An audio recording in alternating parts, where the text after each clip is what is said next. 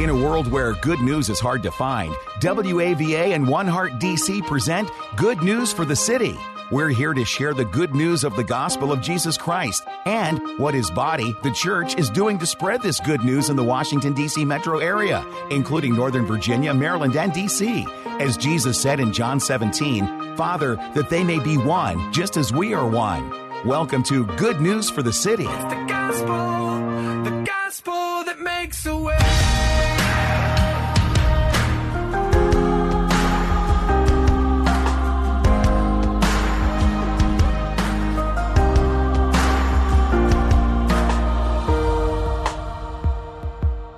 Hello, everybody, and welcome to Good News for the City, the broadcast radio partnership between WAVA Radio and One Heart DC. My name is Brian Bales, and as always, I have the privilege to host this show for you and to talk about how it is really the gospel that makes a way, whether it's on the radio, on podcast, whether you catch me here on a Sunday at my other job at lead pastor at Christian Fellowship Church in Ashburn, Virginia, or whether we happen to meet in a grocery store or wherever you might be.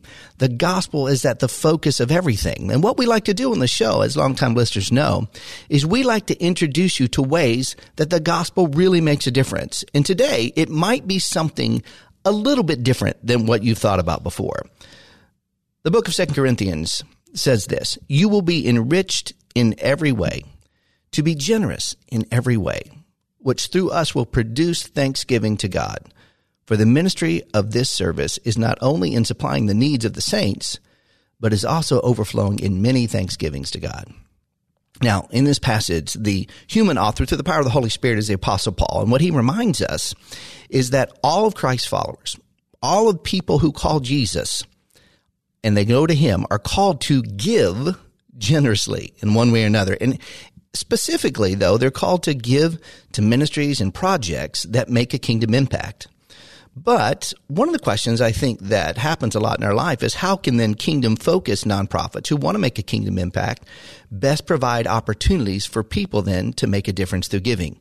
So today we're going to hear from Jim Dempsey about ministry development and fundraising, maybe something you've not thought about when it talks about the gospel making a difference. And we're going to include strategies and resources that can help a nonprofit to successfully reach out to others in order to help the gospel make a way and the kingdom work to be established. So, Jim, thanks for joining us on the show. We're glad to have you here and talk about this important subject. Thanks, Brian. It's great to be here. Yeah, and as I say often, I hope you still feel that way when we get to the end of the show. But, you know, it's really interesting when I look at people's backgrounds and how they come from. You know, you're a graduate of both New Mexico State University as well as California State University. You worked in the private sector, but in 1984, you joined the staff of Cru, which many people might remember was then called the Campus Crusade for Christ. And very quickly, you kind of moved up the ranks to become Director of Development Administration, Director of Marketing. And in fact, within your first 4 years, you helped design the first internationally oriented pledge program. You also supervise administrative foundations of major donors and representatives. You did all kinds of stuff. You actually even worked for 18 months directly with the founder of Cru, Bill Bright, to create the president's strategy around major donor relationship efforts.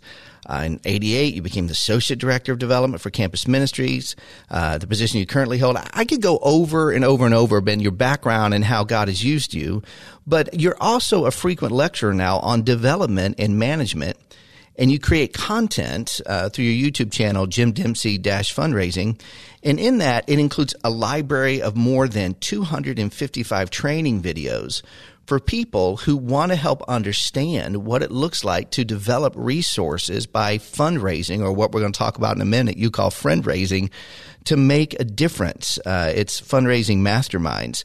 I find this intriguing, and so I'm going to love our conversation today. I hope you will as well, and I hope our listeners will. You know, one of the things that we mention from time to time is that in life, if we're not careful, we'll kind of make this sacred and secular sort of divide. That one aspect of our life is really sacred, one aspect is secular. Two very common places we do that are in financial resources and in our careers. But we know that God doesn't separate that out. So you made a move, as some would say, from the secular world or the private sector to the sacred world or the kingdom sector a long time ago. I'm interested, what what caused you to maybe do that? What was the impetus to become involved with development and raising funds to make a difference for the kingdom? Well, it's been said so often that no little boy or little girl grows up wanting to be a development officer or a fundraising person. That's just not part of the scheme of things. So it really has to be God moving you into this area so often. Now, my wife and I both were products of Cru on the college campus. Yes. We both were introduced by fellow students to the gospel, both of us in college. We went to the same university together and came to Christ, ended up getting involved in Cru, and then going to working in secular positions for a few years, both of us. We went to a conference where Josh McDowell spoke on what would it mean to leave a career that you had and that you were making good money at the time and moving to a situation where you had to raise your own personal support and you had to give everything over to the Lord and go wherever he wanted you to go and do whatever he wanted you to do. And after working on the college campus for a little while, I was placed. So I was at Texas Tech University. Mm-hmm. My wife and I received an assignment, as happens every May with Cru. You get your assignment for the next year, and my wife and I were both assigned to their headquarters in San Bernardino, California. It's currently in Orlando, but in 1984 it was in San Bernardino, California. And received a little slip of paper that said you're assigned to the Office of Development. And I had no idea. Was it land development? I had no idea what development was. Didn't know it was connected at all with fundraising. I probably would have headed in the other direction if I knew that.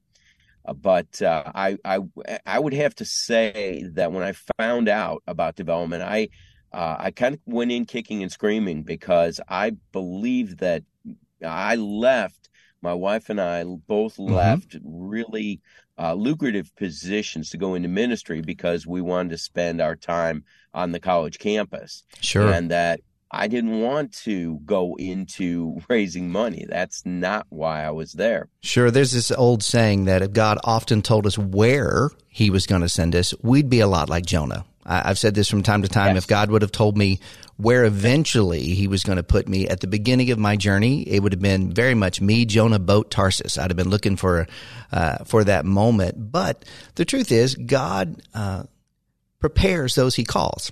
Those who he calls aren't always prepared at the time. It's just listening and obeying to what he asks us to do. And he sort of prepares us lots of times on the way.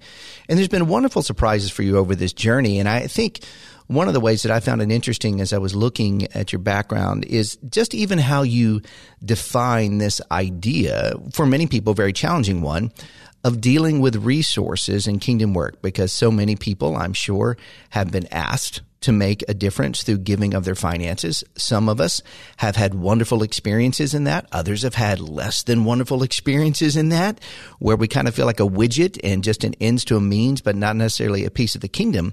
And that's why when you don't call it fundraising, you call it friend raising, it really piqued my attention. What's the difference there? Well, when I first got into development, I had some amazing mentors, and they really taught me the difference between friend raising and fundraising. In fact, I always say that if I was in the area of fundraising, I wouldn't have lasted very long.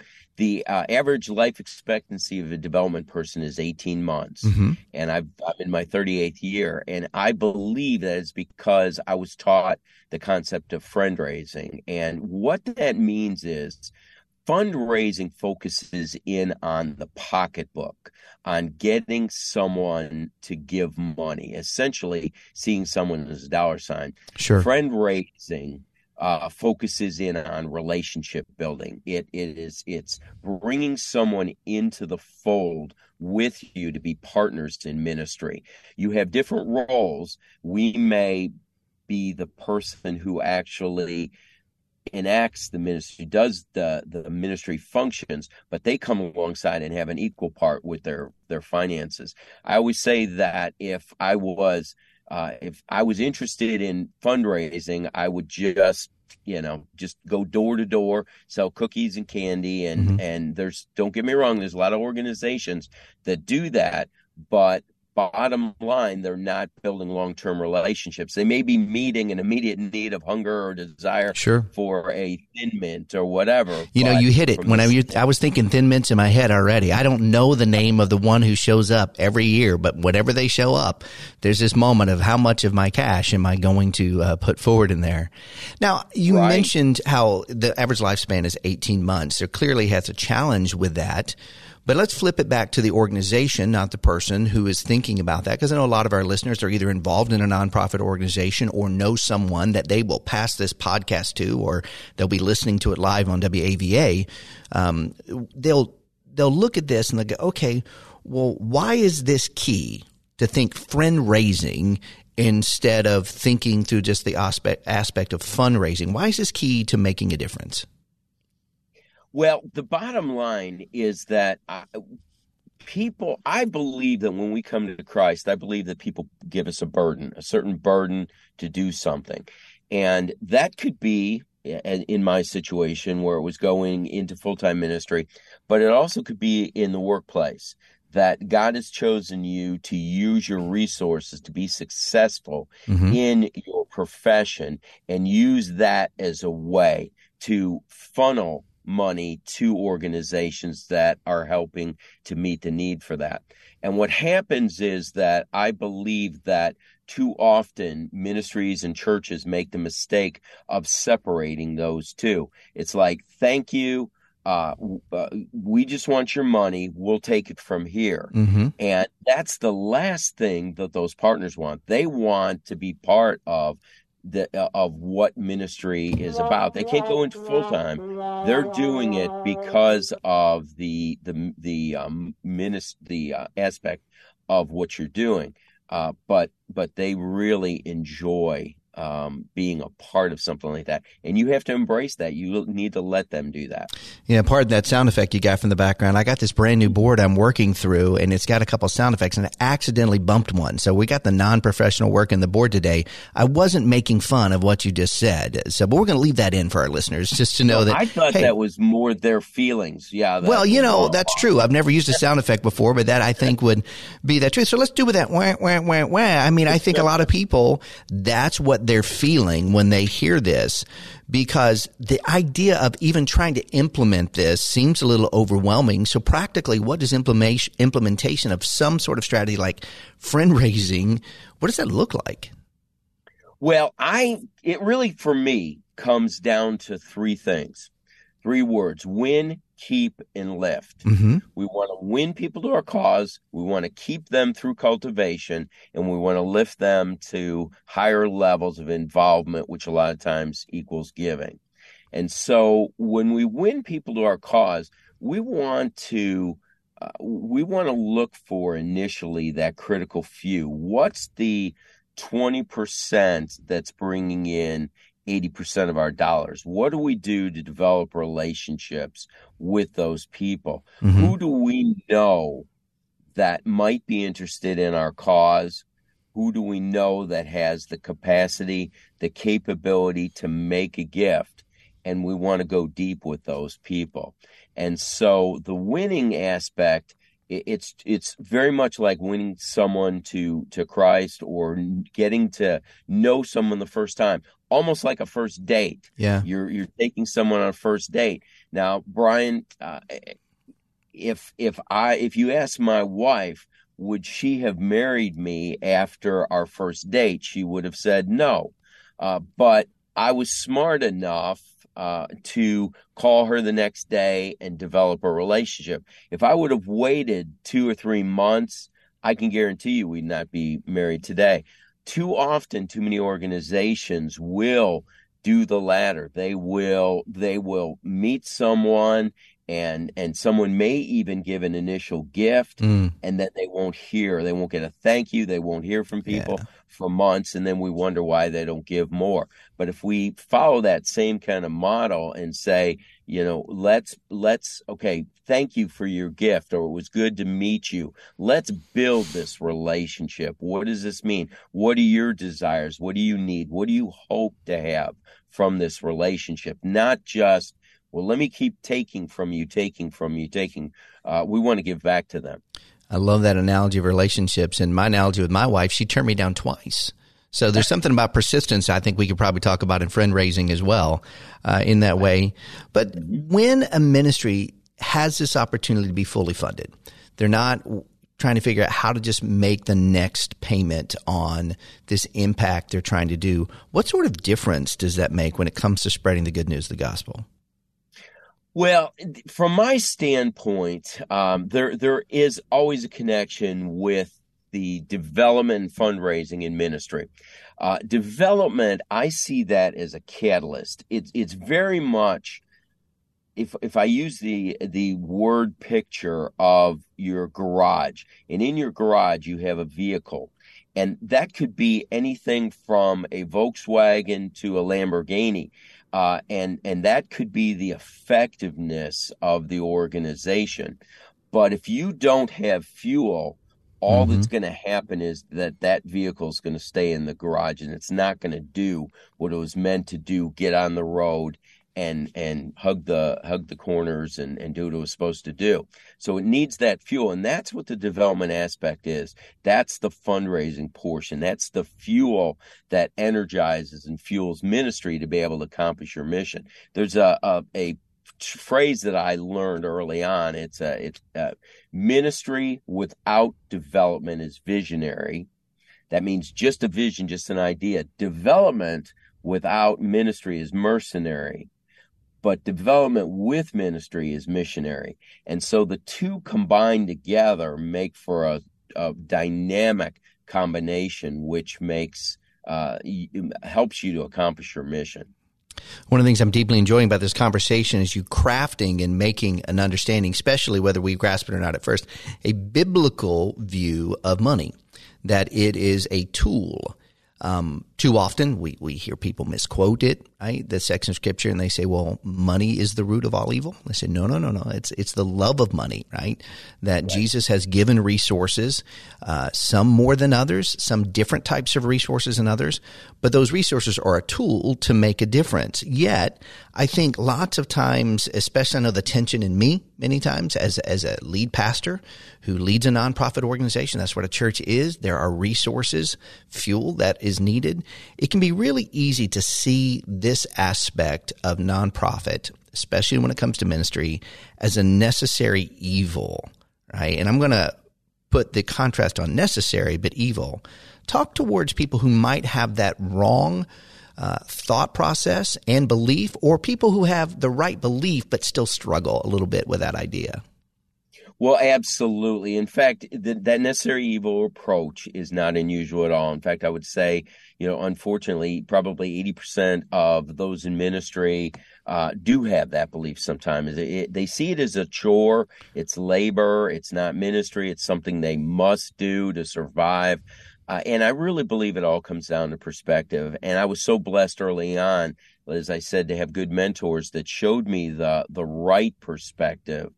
And I'm not, you cut me and I bleed this development aspect because I believe in biblical stewardship so much. Yes. And I believe that God has placed individuals who have jobs and work so that they can help to provide the resources for ministry. But I'm not expecting people to get to the point where they love this, but if you can, that's always my goal, to get people away from necessary evil to, hey, this is ministry. It's easy. I can do this. It's not what I thought it was. And it really, once again, has to come down to that relationship building. Who wants to look at someone as a dollar sign? Nobody wants to. But if you can look at those partners much as you do your audience that you're serving, whether that be Central Union Mission or Sanctity of Life Ministries or Assist Pregnancy Center, whatever it is, if you can see those individuals, you see them as people and come alongside them and minister to them.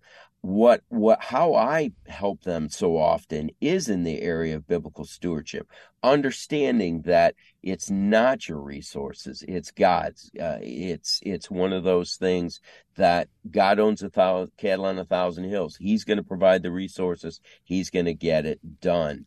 And so it's our job to be stewards and to give. And I think all of us need wise counsel. I heard someone give me a piece of wise counsel this way. He said, wisdom is learned at the feet of your mistakes. Better wisdom is learned at the feet of someone else's mistakes. And you've had a lot of experience and probably some missteps, but also some things that work really well. Is that part of the reason people needing wisdom in this area that you created your YouTube channel, which is just anyone goes to YouTube, it's at Jim Dempsey Fundraising. I already looked it up. It's got a wealth of information there. I'm going to be hitting it later on myself for sure. Is this one of the ways that you're helping people overcome misunderstandings, but also help them grow in wisdom in this area? Talk about that if that's so. Oh, it is. Absolutely. In fact, I really, in August of 2020, I was like so many. I felt like I had cobwebs in my head, was not accomplishing anything. And I knew that there were ministries out there that still had to function, still had to exist. I couldn't get it on the road. I couldn't help. And I wanted to take, at that time, 36 years of experience and start to put it in. And it started with one video and just kept building from there. But mistakes that I would say that are made often, in fact, when I coach and help ministries, it's you are learning from 38 years of mistakes that I've made so that you don't make the same mistakes. But once again, the biggest is treating people as money and not as partners, not listening and seeing others as a way to work together. We see people as dollar signs. We don't realize that God has given them a burden and that together we can accomplish the goals. And where too many organizations go in with a major partner, guns blaring, and they're it's all about give, please, this is what I want you to do for us, rather than listening first and hearing what God has placed on their heart, and then finding the intersection between the burden that God's given them and what we do. There's generally always an intersection there. Yeah. And understanding that there is a God's part and there's our part. If God wanted to, he could tell me to just sit on my couch, and that he would line people up at my door, and people would just say, I don't know why I'm supposed to give money, but I'm supposed to do it. But that's not how God chooses to do it. He wants me daily to trust in him, to believe in him for the outcome, for the results, for my budget, whatever it is. And he's got his part and I've got my part. And God has provided abundantly. And thank you for those nuggets you've already given. I'm sure all those are to your YouTube channel. But aside for that, how else would you say quickly that people can learn more about ministry development and fundraising and keep up with your kingdom work? Where would you encourage them to go and what to do? Well, there's so many good books out there. One that I really enjoy a lot, it's Development 101 by a gentleman by the name of John Frank. It's the basics of development. There's a book, Donors Are People Too, by Tim Smith, Millionaire Next Door. Randy Alcorn did a book, Money, Possessions, and Eternity. All great books, but we've also got a resource out there that Cru has developed. It's a wealth of information on all aspects of development. It's called TeamGold.co, not COM, but CO, teamgold.co.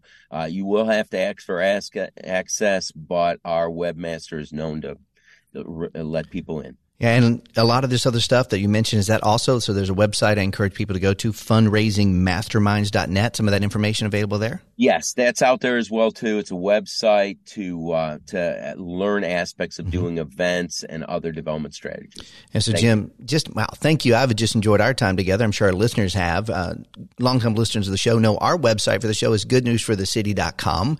When we post this on podcast, there'll be a lot of stuff down there in the show notes to tell you about more ways to get a hold hold of you, but just a couple quickly. If you're a quick writer, YouTube again, at Jim Dempsey Fundraising. You can go there. Instagram, at Jim W. Dempsey, fundraisingmasterminds.net. Or if you just want to send Jim an email, you can send him an email to Jim at fundraisingmasterminds.net. That's Jim at fundraisingmasterminds.net. And I'm sure he will get back to you. And I guarantee you this, just from our little time of conversation together today, that you will grow in your knowledge of what it looks like to look at resources in the way that God wants us to look at resources so that they make a difference for the kingdom and it makes a way. So Jim, thanks for your encouragement. And if you have questions about today's episode, there are many ways you can get a hold of me. You can send an email to comment@wava.com, or you can call me right here at church, 703-723-3900. You can call me 703-723-3900, and I will get back to you as quickly as I can. Or you can go to Christian Fellowship Church in Ashburn, Virginia, click on the website, and I'll get back to you that way. But as you go today, maybe you've been challenged to think differently about a tool that God has provided, because God uses the tools that he provides to us to make a difference. Or as we say every way and every day, it's the gospel that makes a way. It's the gospel that makes a way. Thank you for joining us and listening to Good News for the City, a gospel partnership between WAVA and One Heart DC. This is a partnership movement which celebrates and seeks to accelerate the move of the gospel into the Washington, D.C. metro area. It is our prayer that through this radio broadcast ministry of Good News for the City, we will see transformed lives and communities, and more people responding to the good news of the gospel of Jesus Christ. We want to help bring unity to Bible-believing people and churches in order to multiply our impact in our city, and we would love for you to join us. You can learn more at goodnewsforthecity.com. That's goodnewsforthecity.com. Or you can go to WAVA.com, keyword good news. Or you can call us at 703-807-2266. 703-807-2266. And remember, it's the gospel that makes a way.